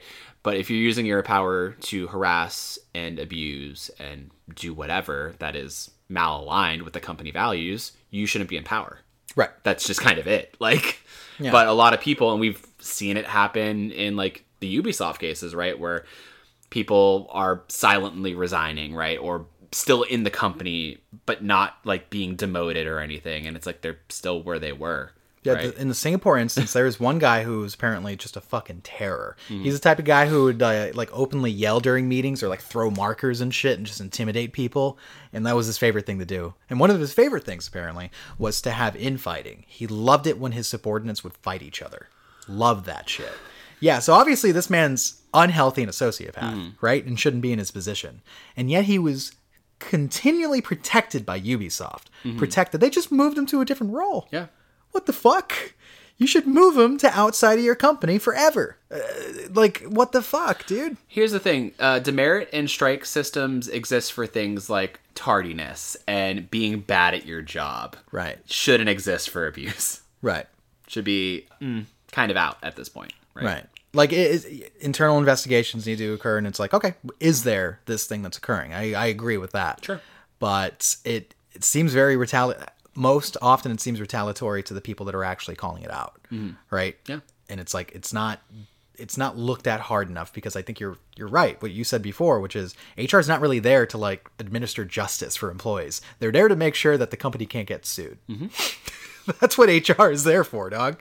Like, they're there to make sure that a problem does not occur that can hurt the company. I wish I was saying it cynically, but it's true. It's true, right? There's no fucking internal justice systems at these corporations, you know? And that's rough, because what it ends up making it feel like is that it's just like unsafe. It's unsafe to be in these industries, especially gaming, because like nobody apparently wants to have any kind of like regulation over this sort of thing, right? And they're like, get this red tape out of here. They want to do stupid shit like have forced arbitration. Yeah, remember Riot Games got into a big trouble with that shit? Yeah, I think Activision Blizzard also asked for the same thing, doesn't it? Mm-hmm. Well, there you go. Right? So it's like when we have in these institutions these protections for abusers, how could anybody feel safe in them? Or want to be in them? It's a wonder that a lot of women or marginalized people even want to be a part of these companies. Mm-hmm. Like, I would want to start my own company or start my own studio, I should say, rather, or just leave the industry as a whole. But I think that's also part of the problem too. Just like up and leaving is kind of like just admitting defeat. But like, I get it. People are tired. People are worn down. People are demoralized. And even if it's like people who haven't been subjected to it themselves, hearing the stories over and over again, or seeing it happen to their friends and loved ones, or having it trigger things that happen to them, right? It becomes an exhaustive cycle, and it's like, fuck, I would want to do anything else, you know? Mm-hmm, for sure. Another interesting thing about this, though, if you could find anything interesting about horror like this, is somebody had mentioned that these stories are more prevalent right now because of the pandemic. They've always happened, of course, and we've seen stories in the past, but it seems like we're getting a lot of, like, you know, magnifying glasses on these industries because of work from home. Mm-hmm. Women finally have a space where they're safe. They're safe from the coworkers and the protections that these monsters get, right? Because then they can be like, you know what? I'm going to call this shit out because of work from home. I'm finally in an environment where I'm not constantly either berated or abused or anything. I think a lot of it too is like carrying on kind of the torch bearing of like the Me Too movement, right? Where people are hearing other people's stories and other people's braveries and feeling like they can finally speak up about it too. Right. But I think, the pressure cooker of working from home and other stresses, and maybe just being like, wow, I have the clarity and peace of mind to be like, well, I'm not in that toxic work environment. I still have to see these people in virtual meetings, but yeah, wow, that was fucked up what I had to go through every day when I came into the office. Yeah, and God forbid if I have to go back to it. Yeah. Right? That's how you're going to see a lot of attrition. In fact, corporations have seen a shit ton of attrition the moment that they've been like, hey, come back to the office. Mm-hmm. People are like, fuck no. Find a job that lets me work remote. Yeah. Right? This is kind of like a side quote, just kind of somebody speaking on it, right? But Janet Garcia of Kind of Funny, and she does her own streaming over at Game Onesis, right? She does Min-Max as well. She does Min-Max, and she's just launched, I think, a new site. I don't know the name of it, but go check out her work. She's awesome. I actually love that she's kind of creeping on being a full-timer now. Kind of funny, because I love her voice, I love her opinions. And she's just awesome every time she comes on. She has just good, thoughtful opinions and passion for the industry. But she said this a few days ago. It's a cruel joke that women in the games industry are the most likely to be accused of not being passionate enough when they literally love an industry that does not love them back. I'm media, not a dev, but there are many days where I wish I could love something else. And that's a big part of it too, where like women have to show up to these jobs and be subjected to uncalled for behavior. Not even just for a workspace, like just at all. Like, people shouldn't have to worry about this, like, when they wake up every day, but it's just, we can't control other people, right? And these sort of men that are going to perpetuate these behaviors are going to perpetuate these behaviors, but it very much does seem like gaming industry does not love women, right? And it, at any opportunity, is trying to push them out or make them work harder to be a part of it than they need to. Right. Prove themselves in ways that their male cohorts do not have to. Yeah. Which is unfair. Mm-hmm. That's completely unfair. And sure, I think it's a salient point, right? But I think also I had a poll here as well, kind of on the same thread, where if it's confusing, maybe there's a couple of men out there listening going like, well, how do I help? What do I do, Kevin and Daniel? And it's like, well, first of all, listen to women instead of two dude bros on a podcast. But here's a thread from a user by the name of L Bell Evie. She says, ways men can be better allies to women. It's a thread. So this is list for you. But number 1 is educate yourself. 1. 2 is understand allyship should be based on responsibility and awareness, not guilt. Right? Like, I felt guilty that, we don't even need an example. No, number 3. Ask us what we need if you are unsure. That's a good thing. Asking questions is always good. It seems to be the last thing people seem to want to do. Number 4. Listen to us. No, really listen. Number 5, consider your language. Avoid using terms like girls, bossy, or shrill. Number 6, amplify our voices. Number 7, understand and acknowledge your privilege. Number 8, understand and acknowledge your unconscious bias. Number 9, understand the difference between equity and equality. Number 10, challenge gender discrimination.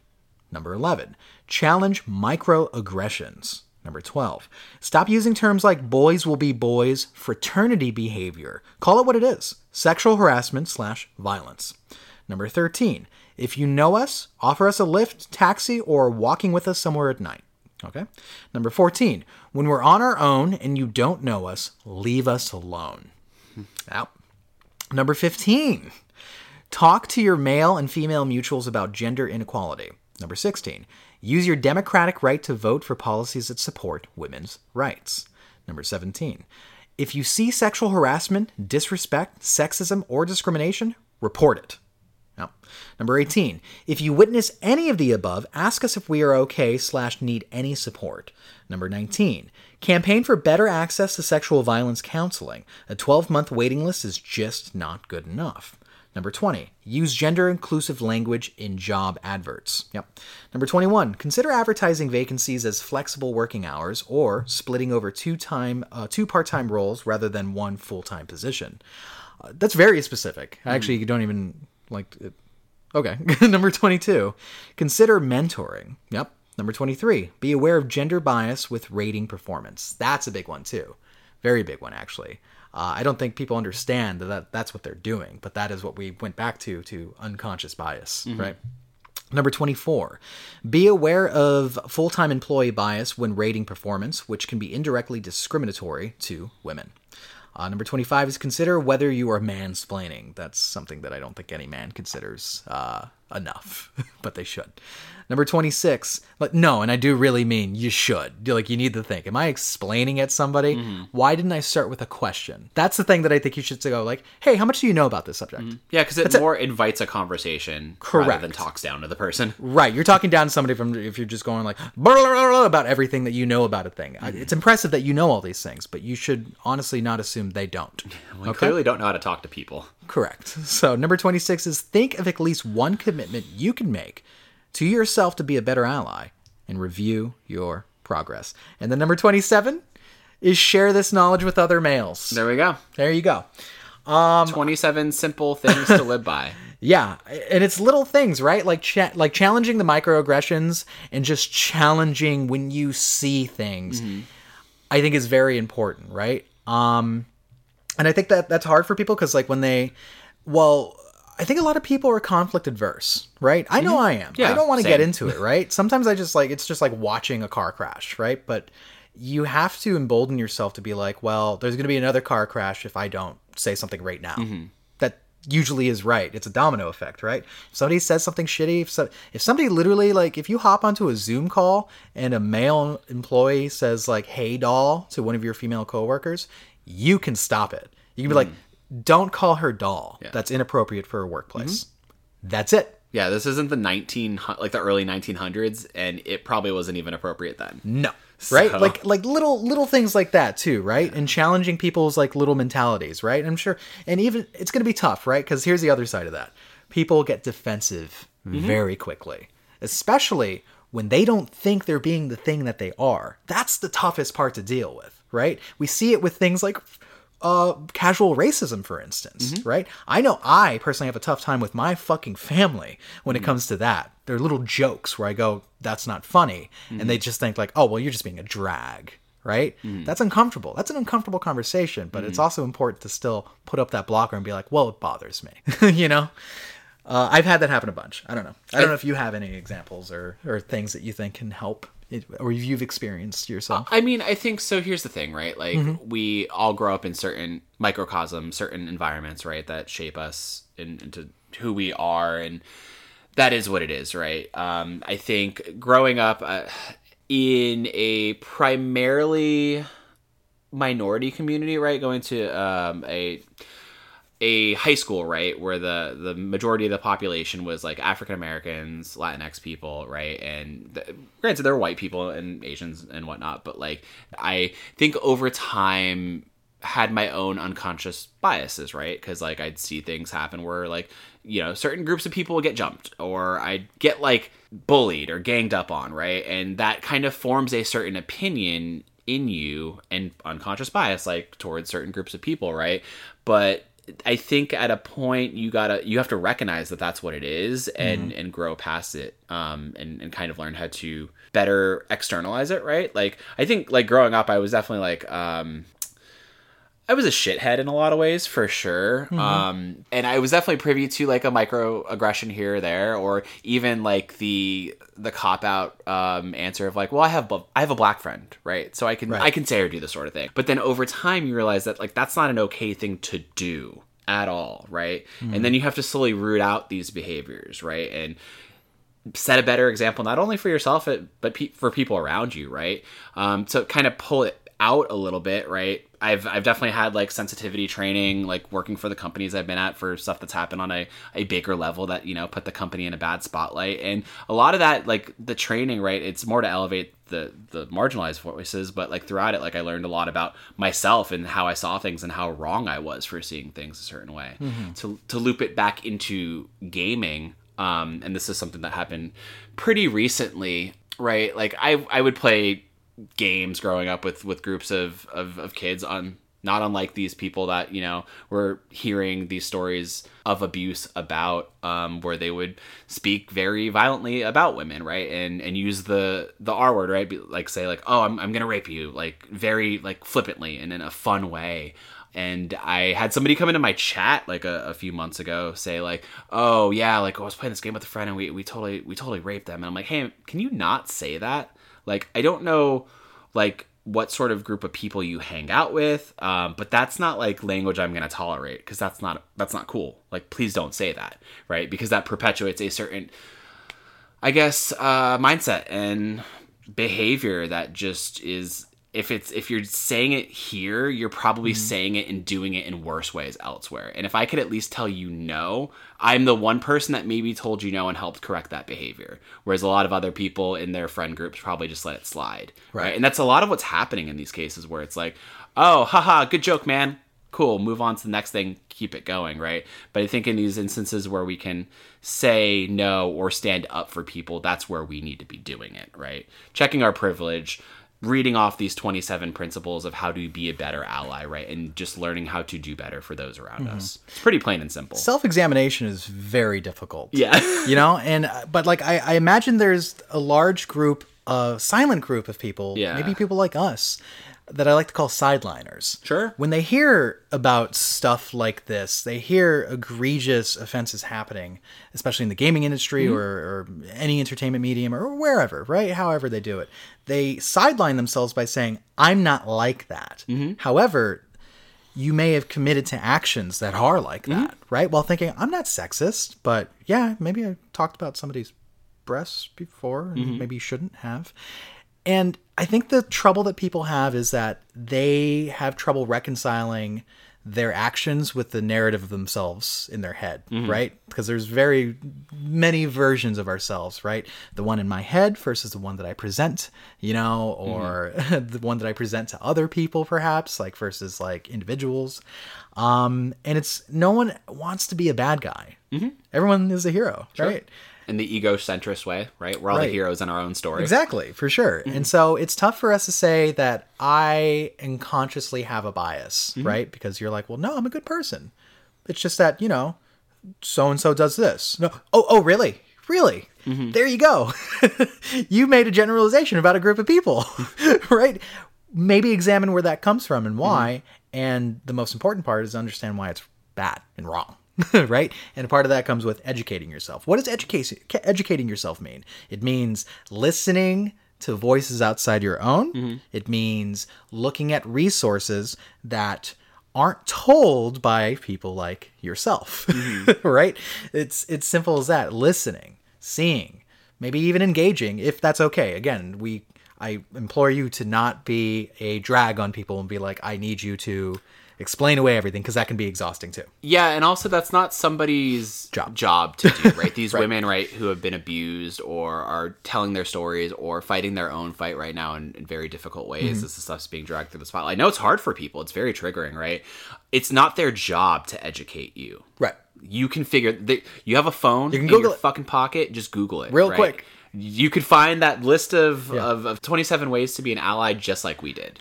I don't have to ask anybody a question. I just look at my timeline and there's a lot of responses and a lot of answers for what, especially the female experiences in corporate situations or office places or even creative studios, like in this instance. Yeah, they're out there. To put this out there, because I know we were talking about like resources, right? There is a hotline that kind of went live a year ago. It's a free harassment hotline for the video game industry. It went live August of 2020.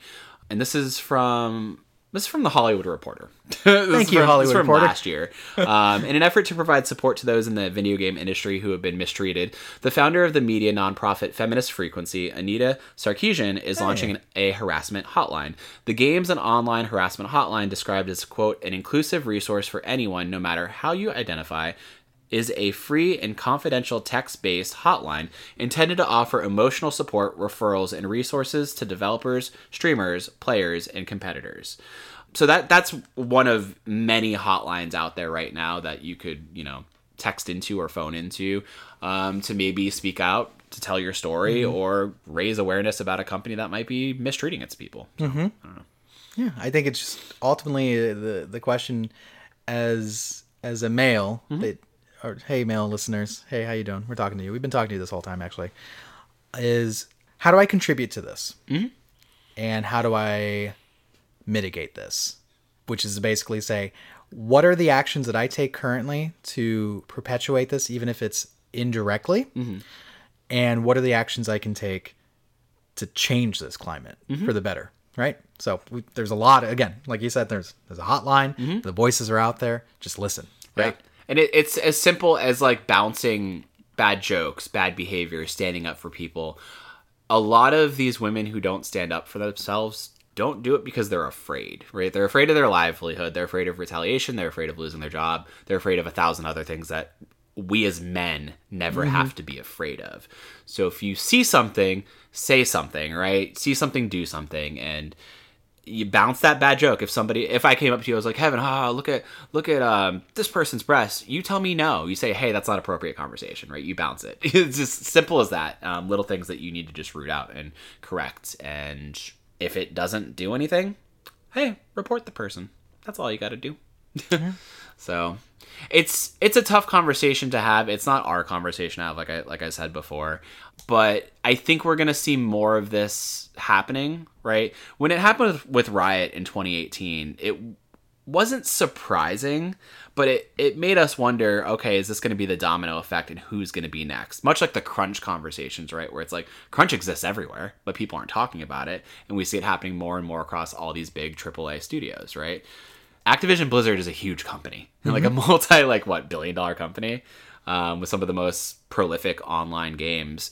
If it's happening there, it's happening somewhere else. It's happening at big studios. It's happening at mid-tier studios. It's happening at indie studios where maybe these indie studios where they don't have the same sort of resources and people can maybe get away with it a bit more freely. So imagine it. Yeah. It's probably happening everywhere. It is happening everywhere. Insomniac also got embroiled in this as well. Yeah. Did they? Yes. Insomniac apparently is a very bad place to work if you're a woman.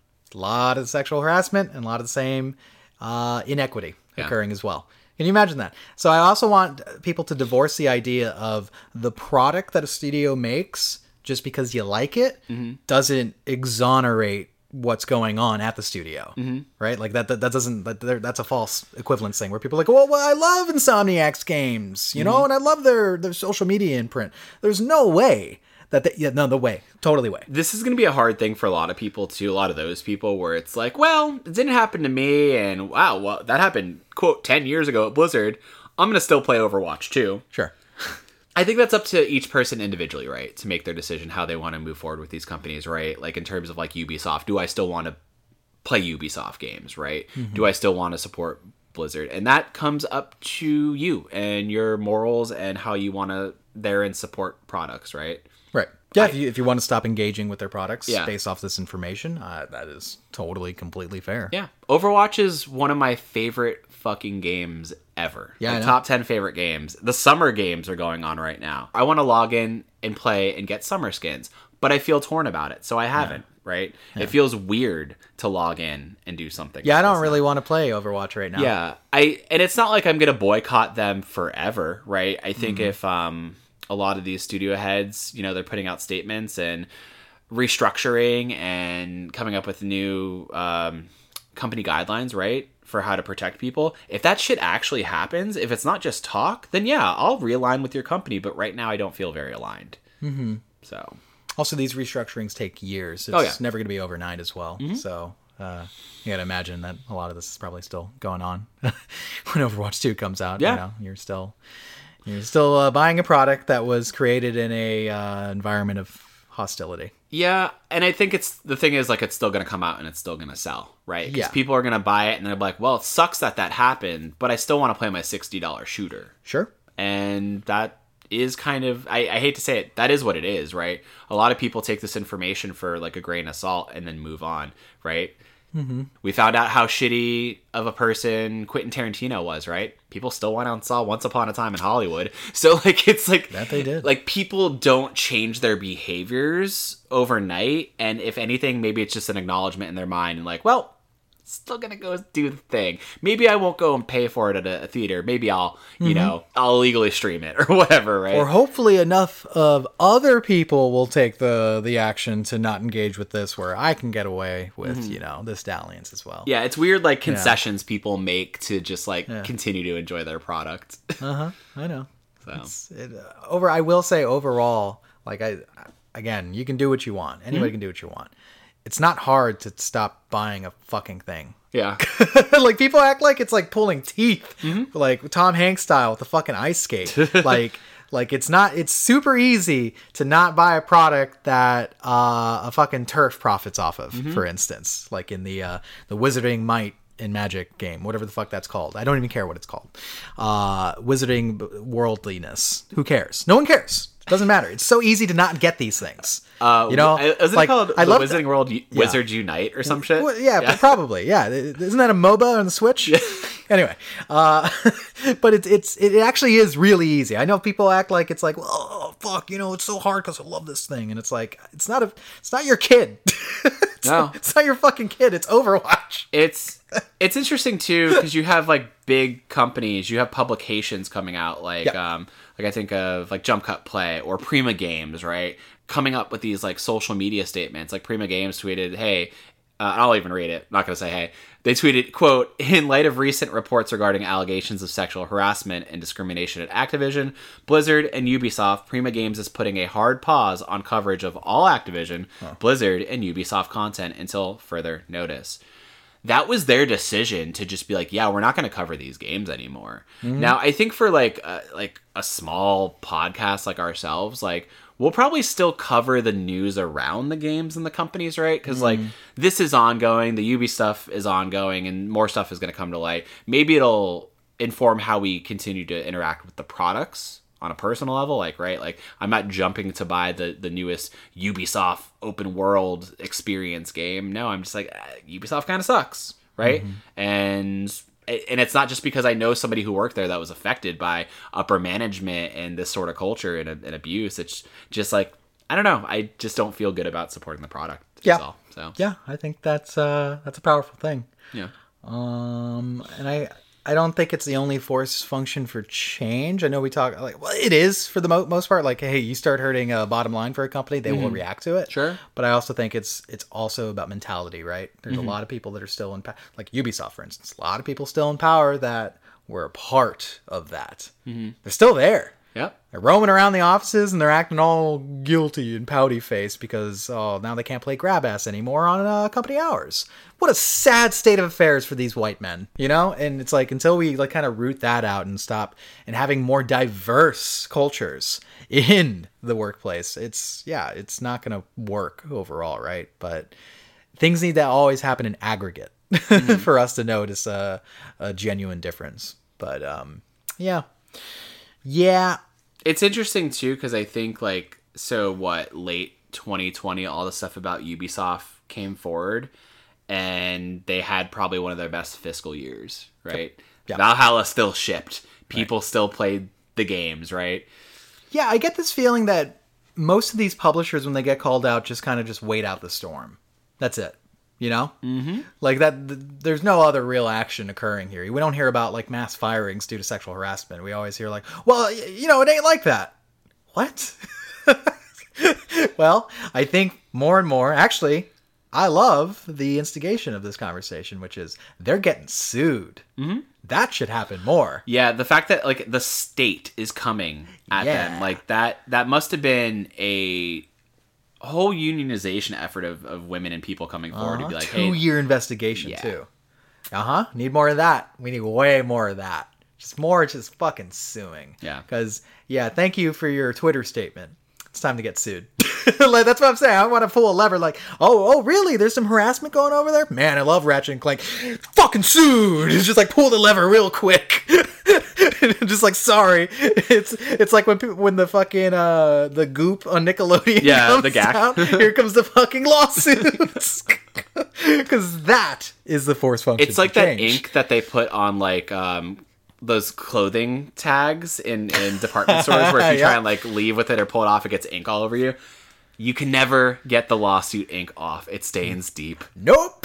So. Time to sue. There's no clean dismount from this conversation. No, there isn't. And the thing is, it's going to be ongoing. This was a 2-year investigation. I don't know how much longer it's going to go on. We're going to hear more testimonials. We're going to hear more stuff come to light that is going to make your stomach turn and make you feel fucking terrible, because it should. You know, the fact that a woman took her life because of workplace harassment is not acceptable. No. And even if it didn't lead to that, even if it was just baseline inappropriate comments to a woman about her breast, about her body, about her pregnancy, whatever, still unacceptable. Intolerable. So, yeah, I think that the best thing you can do, listeners, whoever at this point who's ever jumped off or still on, look into the resources, listen to people around you, and just like we always say across these harder topics, do better, be better. Yep. That's all I really got on it. Well, I'll say, sure. We won't get out of the woods until the predators are afraid. Sure. Burn the forest. Make every predator afraid. That's what should happen. Absolutely. Fucking root them out. Because they're not afraid. People should be afraid of making comments like that because it's not going to be tolerated. Simple as that. Well, anyway. Yeah, it feels weird to promote anything else at this point. So I will just say thank you guys for listening. If there were any other podcasts that, you know, dove into this topic this week that you related to or felt like you were heard or whatever, right? Yeah, I mean, we don't get everything right? And like, This is obviously not like it's never like a super clean conversation, but I'd rather it be an honest conversation, even if we get stuff wrong. And it's okay for somebody to be like, hey, I actually didn't agree with this, or I think you're almost on the right road. Here's a correction. I'm totally open to that too, because this is definitely because we are a part of this institution that's been so jilted for so long that we won't know when we have an unconscious bias or a misaligned thought, right? That is fine. We are all growing together. But, yeah. So if this was like, you know, for anybody listening going like, geez. Oh, like, shut the fuck up. Or you jumped off at the hour mark. Yeah. Like, I get it. Like, we had some clunky conversation thoughts, but it's because it's not an easy manufactured conversation to have. We're not talking about like a review for like fucking Ratchet and Clank where we wrote out every thought and like, you know. I don't write out my thoughts for reviews anymore. I do sometimes. Really? Just because I have a bad memory. So just to make sure I have all my like speaking points Gotcha. in place, I will write stuff down. Love Ratchet and Clank. They should get fucking sued. Yeah, but like it's just the some of these like live conversations that we have. Like I could imagine doing this in front of like a fucking live Twitch feed, right? Getting torn apart in the moment because I said something clumsy. But like it's just, you know, these are our thoughts on it, and I can't really say anything more on it, right? And retroactively, like I can't really like if I said something wrong, all I can really do is own up to it and be like, hey, yeah, maybe I said that incorrectly. Yeah. And I will say it better next time. Or I won't say it at all. It's a learning journey, man. Exactly. We're just going on a learning journey. All right, but yeah, again, like you said, we appreciate your ears. Yeah. Hope you have a good time. Yeah. Good night. I don't know when people listen to this, honestly. Who knows? I used to be during like the work drive commute. Now nobody drives anywhere. Yeah. We don't look at the analytics. We don't care. I still do. I look at the stats. What? Yeah, some of the episodes are climbing up there. It's always Nice. the review episodes, but you know. Yeah. Got to review that Ratchet and Clank. Oh no, fucking sued. I have to beat it still. I'm dragging my feet with that. Oh game. really? You probably hate it then. No, I like it a lot. Actually. Oh, you probably like it a lot. Yeah. All right, guys. Thanks for listening. Have a good night.